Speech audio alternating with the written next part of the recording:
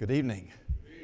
Thank you for being here tonight. We appreciate so much your presence. Thank you to Jacob for leading singing tonight. I think this is the first time that Jacob has led on a Sunday, to my recollection.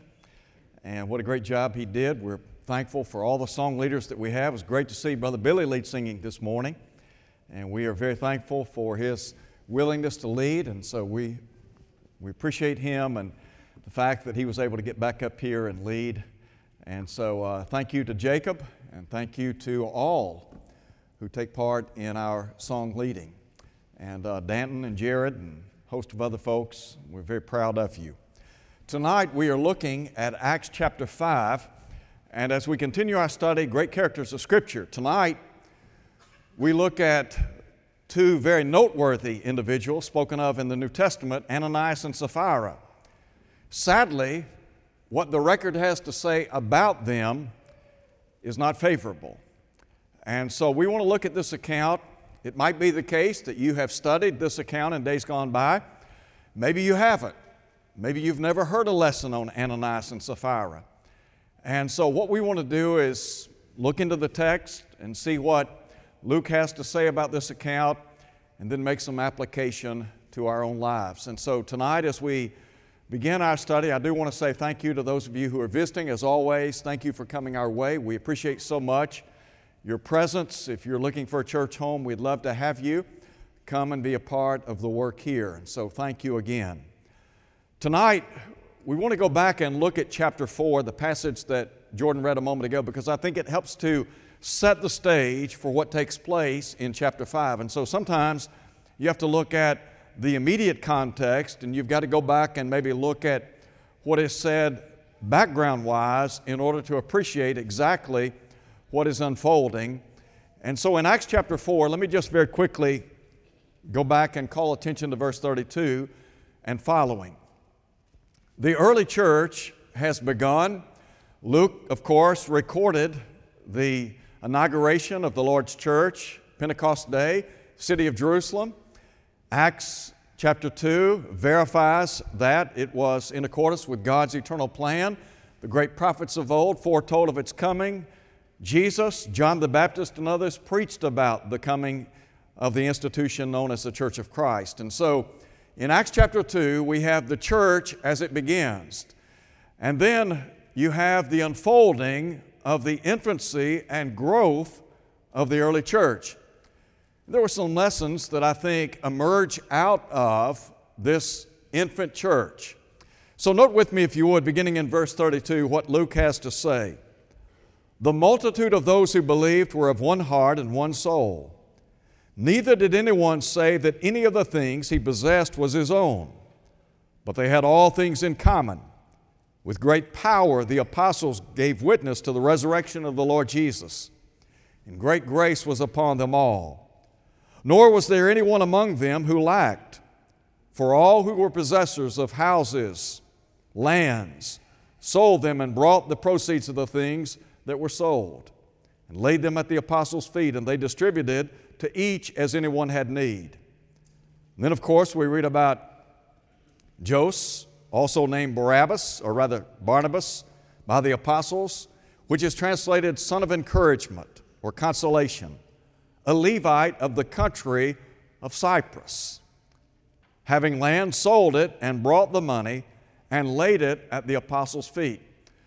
So first and foremost, to understand that the early church was characterized by a benevolent spirit. Let me ask this question: where did they learn something about benevolence? Now you can go back and look at the Old Testament, and obviously God was concerned about the poor and those who were needy. But the Lord Jesus Christ demonstrated compassion and mercy toward a lot of people, didn't He? You remember Luke said about the Christ that Jesus taught it's more blessed to give than to receive.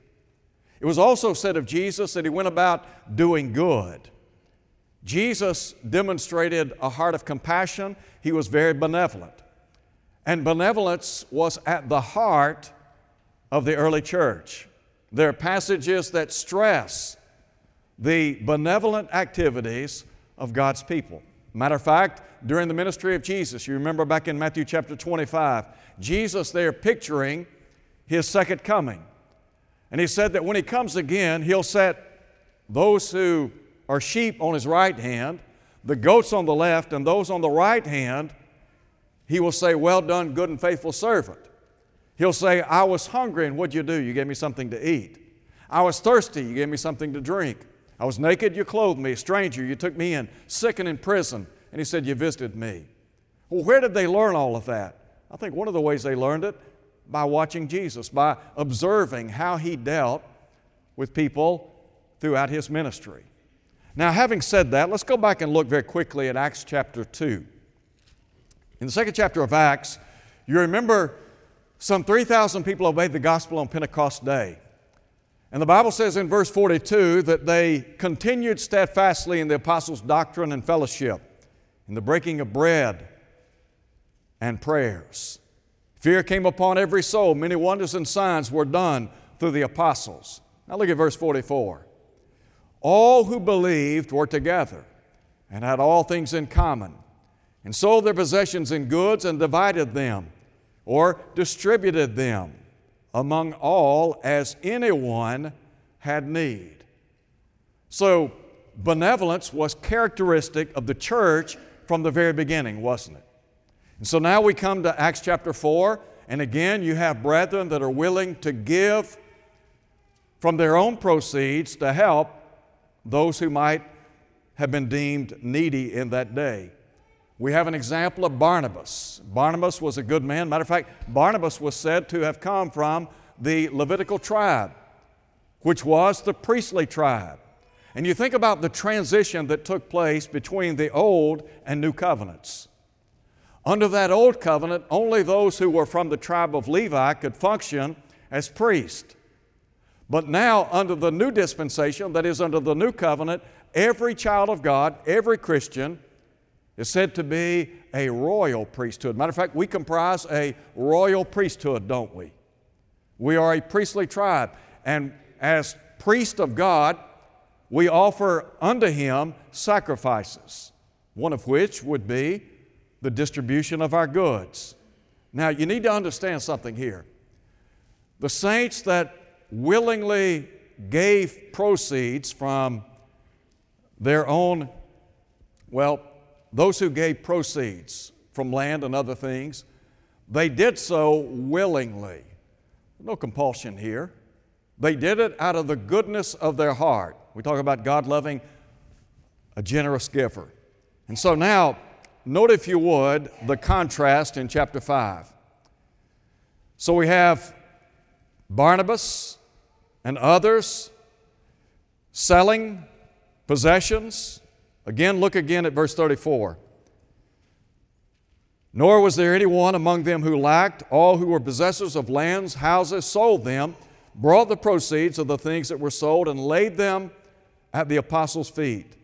And they distributed to each as anyone had need. So, number one, you have the distribution that took place in the early church. And let me just very quickly cite a couple of passages. You remember in Galatians chapter 6 at verse 2, Paul would say, "Bear one another's burdens and so fulfill the law of Christ." Then in verse 10 he would say, "As we have opportunity, let us do good unto all men, especially those who are of the household of faith." Are they demonstrating this? Yes, they are. But now note the contrast. You have deception. But a certain man named Ananias, with Sapphira his wife, sold a possession.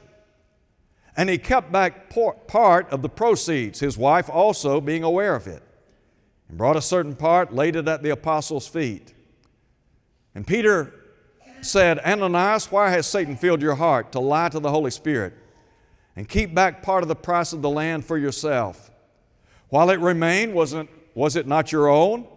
After it was sold, was it not in your own control?" In other words, Ananias and Sapphira, they could have done with the proceeds of that money as they saw fit. The problem was their deception. They wanted people to think that they gave all of the proceeds from that land. And so, note if you would what the record says. Why have you conceived this thing in your heart? You've not lied to men, but to God. Now we talk about the three members of the Godhead: God the Father, Jesus Christ the Son, and the Holy Spirit. Co-eternal, co-equal. And so the Holy Spirit here is referred to as a member of the Godhead. And Peter charges Ananias with lying to the Holy Spirit. Verse 5, Ananias, hearing these words, fell down and breathed his last. Great fear came upon all those who heard these things. Now let me just drop down with me if you would, and note in verse 7. 3 hours later we find Sapphira comes on the scene. Had no knowledge of what has occurred. And Peter says to her, tell me whether you sold the land for so much. And she said, yes, for so much. And then Peter said to her, how is it that you have agreed together to test the Spirit of the Lord? So what was the problem here? Why does God deal so severely with Ananias and Sapphira? The record tells us that they were both put to death, and we'll talk about that in just a moment or two. But what was the problem? The problem was covetousness, or, well, greed. Has that been a problem since time began? And where then does covetousness, what's the taproot of covetousness? Is it not lust? Go back to Genesis chapter 3. You remember when the serpent appealed to Mother Eve? And do you recall the text tells us when she saw something, and guess what? She wanted it. And she took it. Let me give you an example or two of what I'm talking about, and I want to look at a couple of other passages with you in the New Testament. Go back, if you would, to the book of Joshua, chapter 6. I want you to see something in connection with what we're talking about. Greed or covetousness, the catalyst behind that, the bottom line is lust. You remember, for example, in James chapter 1, James said, let no man say when he is tempted, I'm tempted by God, for God cannot be tempted with evil, neither tempts he any man. But every man is tempted when he's drawn away by his own lust. Lust, when it has conceived, brings forth sin. Sin, when it's full grown, brings forth death. And so there you have the process, don't you? All right, so look at Joshua chapter 6. You remember specific instructions were given for the taking of Jericho. God had said to Joshua in the long ago, listen to what the text says. Verse 2. See, I have given Jericho into your hand, its king and the mighty men of valor. And then he gives instructions as to how they are to take the city. But then, note if you would, a problem that occurs over in chapter 7. There's a fellow by the name of Achan that takes some of the spoil, or as we would say, some of the devoted things for himself. And what prompted that? Look, if you would, at Joshua chapter 7.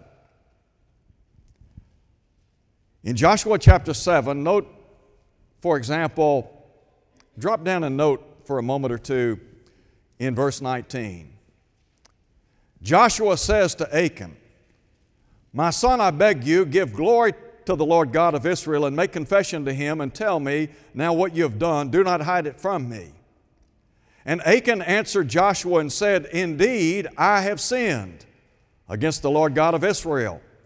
And this is what I've done. Now look at verse 21. When I saw among the spoils a beautiful Babylonian garment, 200 shekels of silver, and a wedge of gold weighing 50 shekels, now note, I coveted them and took them, and there they are hidden in the earth in its midst of my tent with the silver under it.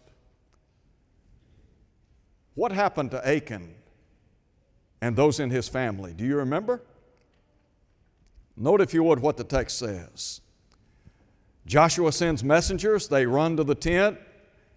And the text says, there it was, hidden in the tent with the silver under it. They took them from the midst of the tent, brought them to Joshua, to all the children of Israel, and laid them out before the Lord. And Joshua and all Israel with him took Achan, the son of Zerah, the silver, the garment, the wedge of gold, his sons, his daughters, his oxen, donkeys, sheep, his tent, and all that he had, and brought them to the valley of Achor. And Joshua said, why have you troubled us? The Lord will trouble you this day. And all Israel stoned him with stones, and they burned them with fire after they had stoned them with stones. Was that severe punishment? Yes, it was. And what was the problem? Covetousness. Now turn over, if you would, to 2 Kings chapter 5. 2 Kings chapter 5, we have the account of the healing of Naaman. Elisha, the prophet of God, is the one who gives very specific instructions to Naaman so that he might be cleansed of his leprosy. When he complies, the Bible tells us that he was cleansed. But I want you to see something down in verse 15. The text says that he returned to the man of God, he and all his aides, and came and stood before him and said, indeed now I know that there is no God in all the earth except in Israel. Now therefore, please take a gift from your servant. But he said, as the Lord lives, before whom I stand, I will receive nothing. And he urged him to take it, but he refused. That's a key point. Now drop down and note, if you would, a servant of Elisha the prophet. Down in verse 20, we read about a fellow by the name of Gehazi. And the text tells us, Gehazi, the servant of Elisha, the man of God, said, look, my master has spared Naaman, this Syrian, while not receiving from his hands what he brought. But as the Lord lives, I will run after him and take something from him. So Gehazi pursued Naaman. When Naaman saw him running after him, he got down from the chariot to meet him and said, is all well? And he said, all is well. My master has sent me, saying, indeed, just now 2 young men of the son of the prophets have come to me from the mountain of Ephraim. Please give them a talent of silver and 2 changes of garments. So Naaman said, please take 2 talents, and he urged him, and bound 2 talents of silver in 2 bags with 2 changes of garments, and handed them to 2 of his servants, and they carried them on ahead of him. Was that truth? Was that a true statement, or was it a lie? It was a lie, wasn't it? Now note what the text says. When he came to the citadel, he took them from their hand, or rather, look at verse 23 again. Please take 2 talents, and he urged him, bound 2 talents of silver in 2 bags with 2 changes of garments, handed them to 2 of his servants, and they carried them on ahead of him. When he came to the citadel, he took them from their hand, stored them away in the house. Then he let the men go, and they departed. And he went in and stood before his master. And Elisha said to him, where did you go, Gehazi? And he said, your servant did not go anywhere. You see how he's compounding the problem here? Then he said to him, did not my heart go with you when the man turned back from his chariot to meet you? Is it time to receive money and to receive clothing, olive groves and vineyards, sheep and oxen, male and female servants? Therefore the leprosy of Naaman shall cling to you and your descendants forever. Severe punishment. Now that in mind, turn to the book of 1 Timothy. Let's look at 1 Timothy in chapter 6. And while you're turning to 1 Timothy chapter 6, let me just make a statement or two here. The devil exploits the weaknesses of men, doesn't he? How does the devil operate? What does he use to tempt those of us who belong to the human family? He uses the same means he used in the garden. The same means that he used with Jesus, as recorded by Matthew and Luke, for example, in chapters 4 of their books. The lust of the flesh, the lust of the eyes, and the pride of life. Is the devil interested in our welfare? The answer is no. The devil could care less about us. But he wants to use us. He wants to exploit our weaknesses. And if we give him a foothold, he's going to take over, isn't he? You remember that fellow by the name of Judas Iscariot? Judas sold out the Lord Jesus. Now I want you to think about this. He spent three and a half years with Jesus, didn't he? Saw Jesus perform many, many miracles, the pinnacle of which, in my estimation, would be the raising of Lazarus from the dead. That would be one example. He saw all these great miracles. He heard Jesus preach time and again. We noted this morning in Matthew chapter 7 at the conclusion of the Sermon on the Mount that those who were present were astonished at his doctrine. Why? Because he taught them as one having authority and not as one of the scribes. And you remember in John chapter 7, verse 46, it was said of Jesus, no man ever spoke like this man. So here is Judas Iscariot. He has a front row seat, as we might say, to the teaching, preaching, and work of Jesus, the Son of God. For example, you go back to Acts chapter 4 again. When the Sanhedrin Council interrogated Peter and John, the Bible says they took knowledge that they had been with Jesus. Well, if you read the gospel narrative or narratives, Matthew, Mark, Luke, and John, the problem with Judas was he allowed Satan to get a foothold in his life. He was pilfering from the treasury box. So when he sold out the Lord Jesus Christ, what was the problem? Let me tell you what it was. Greed, covetousness. 30 pieces of silver he sold Jesus out. Now, having said that, let's look now at 1 Timothy chapter 6. And listen to what the Apostle Paul says. And again, the influence of the devil and the work of the devil. Remember, Jesus said in John chapter 8, verse 44, that the devil is a liar. He's the father of lies, isn't he? And Peter would say that he walks about as a roaring lion. He's our adversary, seeking whom he might devour. So in 1 Timothy chapter 6, here's what Paul said beginning in verse 6. Godliness with contentment is great gain. For we brought nothing into this world, and it is certain we can carry nothing out. All he's saying is we came into this world with nothing, and we will leave with nothing. That's what Job said in the long ago. And having food and clothing, with these we shall be content. Is contentment a difficult trait to acquire in life? Yes, it is. And was it not the Apostle Paul that said in the long ago, I have learned in whatsoever state I'm in, therein to be content? And Paul is saying that godliness with contentment is great gain. But look now at verse 9.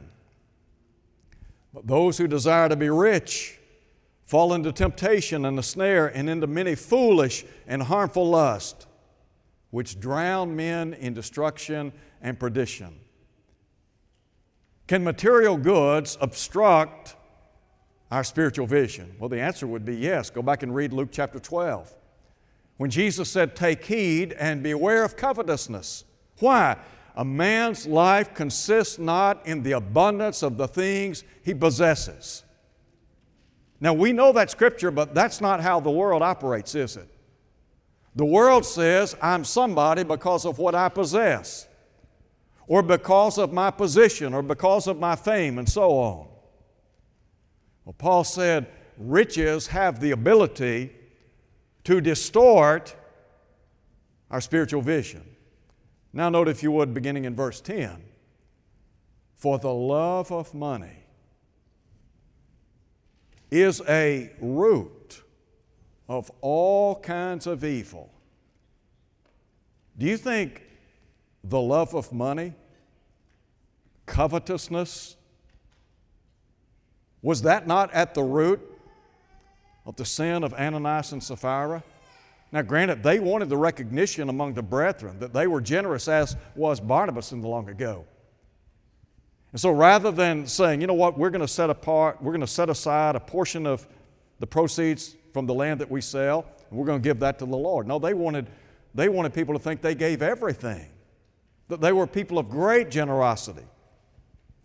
So Paul said the love of money is the root of all kinds of evil, for which some have strayed from the faith. Listen to him. In their greediness, and pierced themselves through with many sorrows. Now drop down, look at verse 17. Here's what Paul is saying to those of us in this world who have material goods. Charge them, command those who are rich in this present age, not to be haughty, not to trust in uncertain riches, but in the living God who gives us richly all things to enjoy. Now look at verse 18. Let them do good, that they may be rich in good works, ready to give, willing to share. Was that not what occurred in Acts chapter 4 with the disciples in the first century, distributing the proceeds of the things that they sold for the benefit of those who had need? Yes, that was. And so he says in verse 19 that those who do so store up for themselves a good foundation for the time to come, that they may lay hold on eternal life. Now go back again very quickly.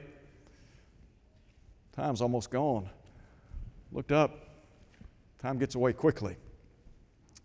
Look again at Acts chapter 5. In verse 5, the text said, Ananias, hearing these words, that is the words of Peter, when he said, "You've not lied to men, but to God," the text says that he fell down and breathed his last, and great fear came upon all those who heard these words. Now drop down again, we read about the death of his wife, Sapphira. Peter said, "How is it that you've agreed together to test the Spirit of the Lord? Look, the feet of those who have buried your husband are at the door, and they will carry you out." Immediately she fell down at his feet, breathed her last, and the young men came in and found her dead, and carrying her out, buried her by her husband. Now note verse 11. So great fear came upon all the church and upon all those who heard these things. 2 times in the text, the Bible speaks of the fear that was generated in the hearts and lives of those who saw what the Lord did to Ananias and Sapphira. Great fear, or we might use the word dread, came upon those people. I want to ask you a question.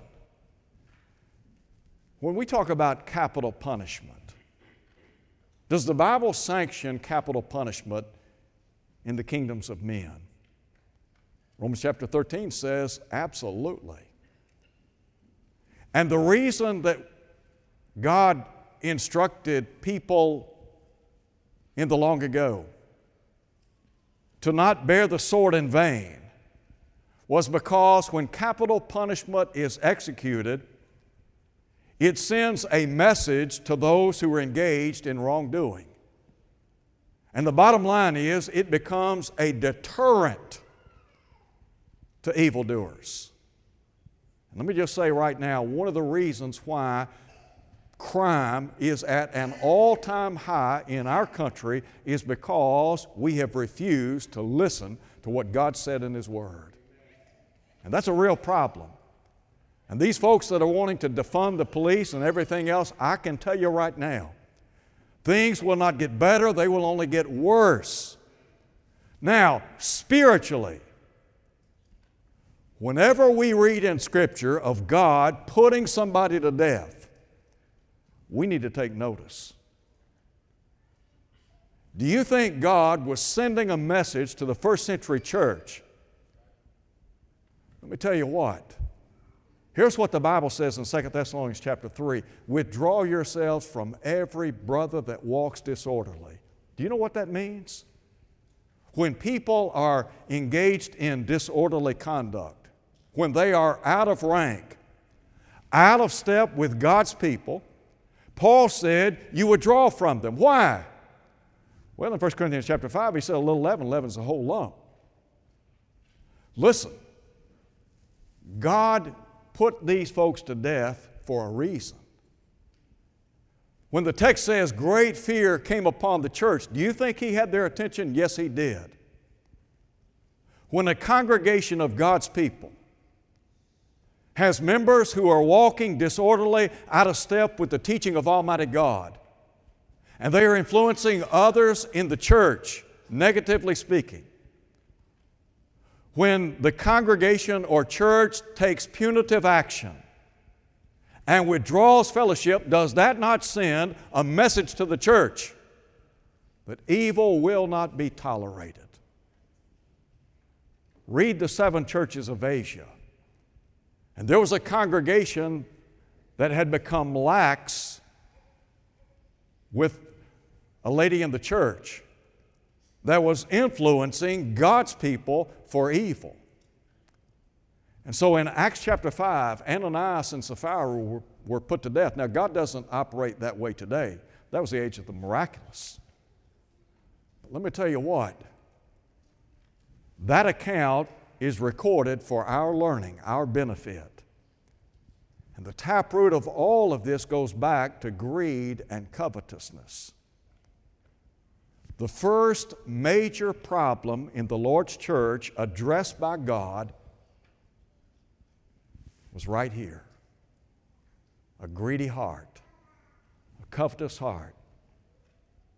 You know, we talk about the danger of false teaching, and that is a threat. I would freely grant that.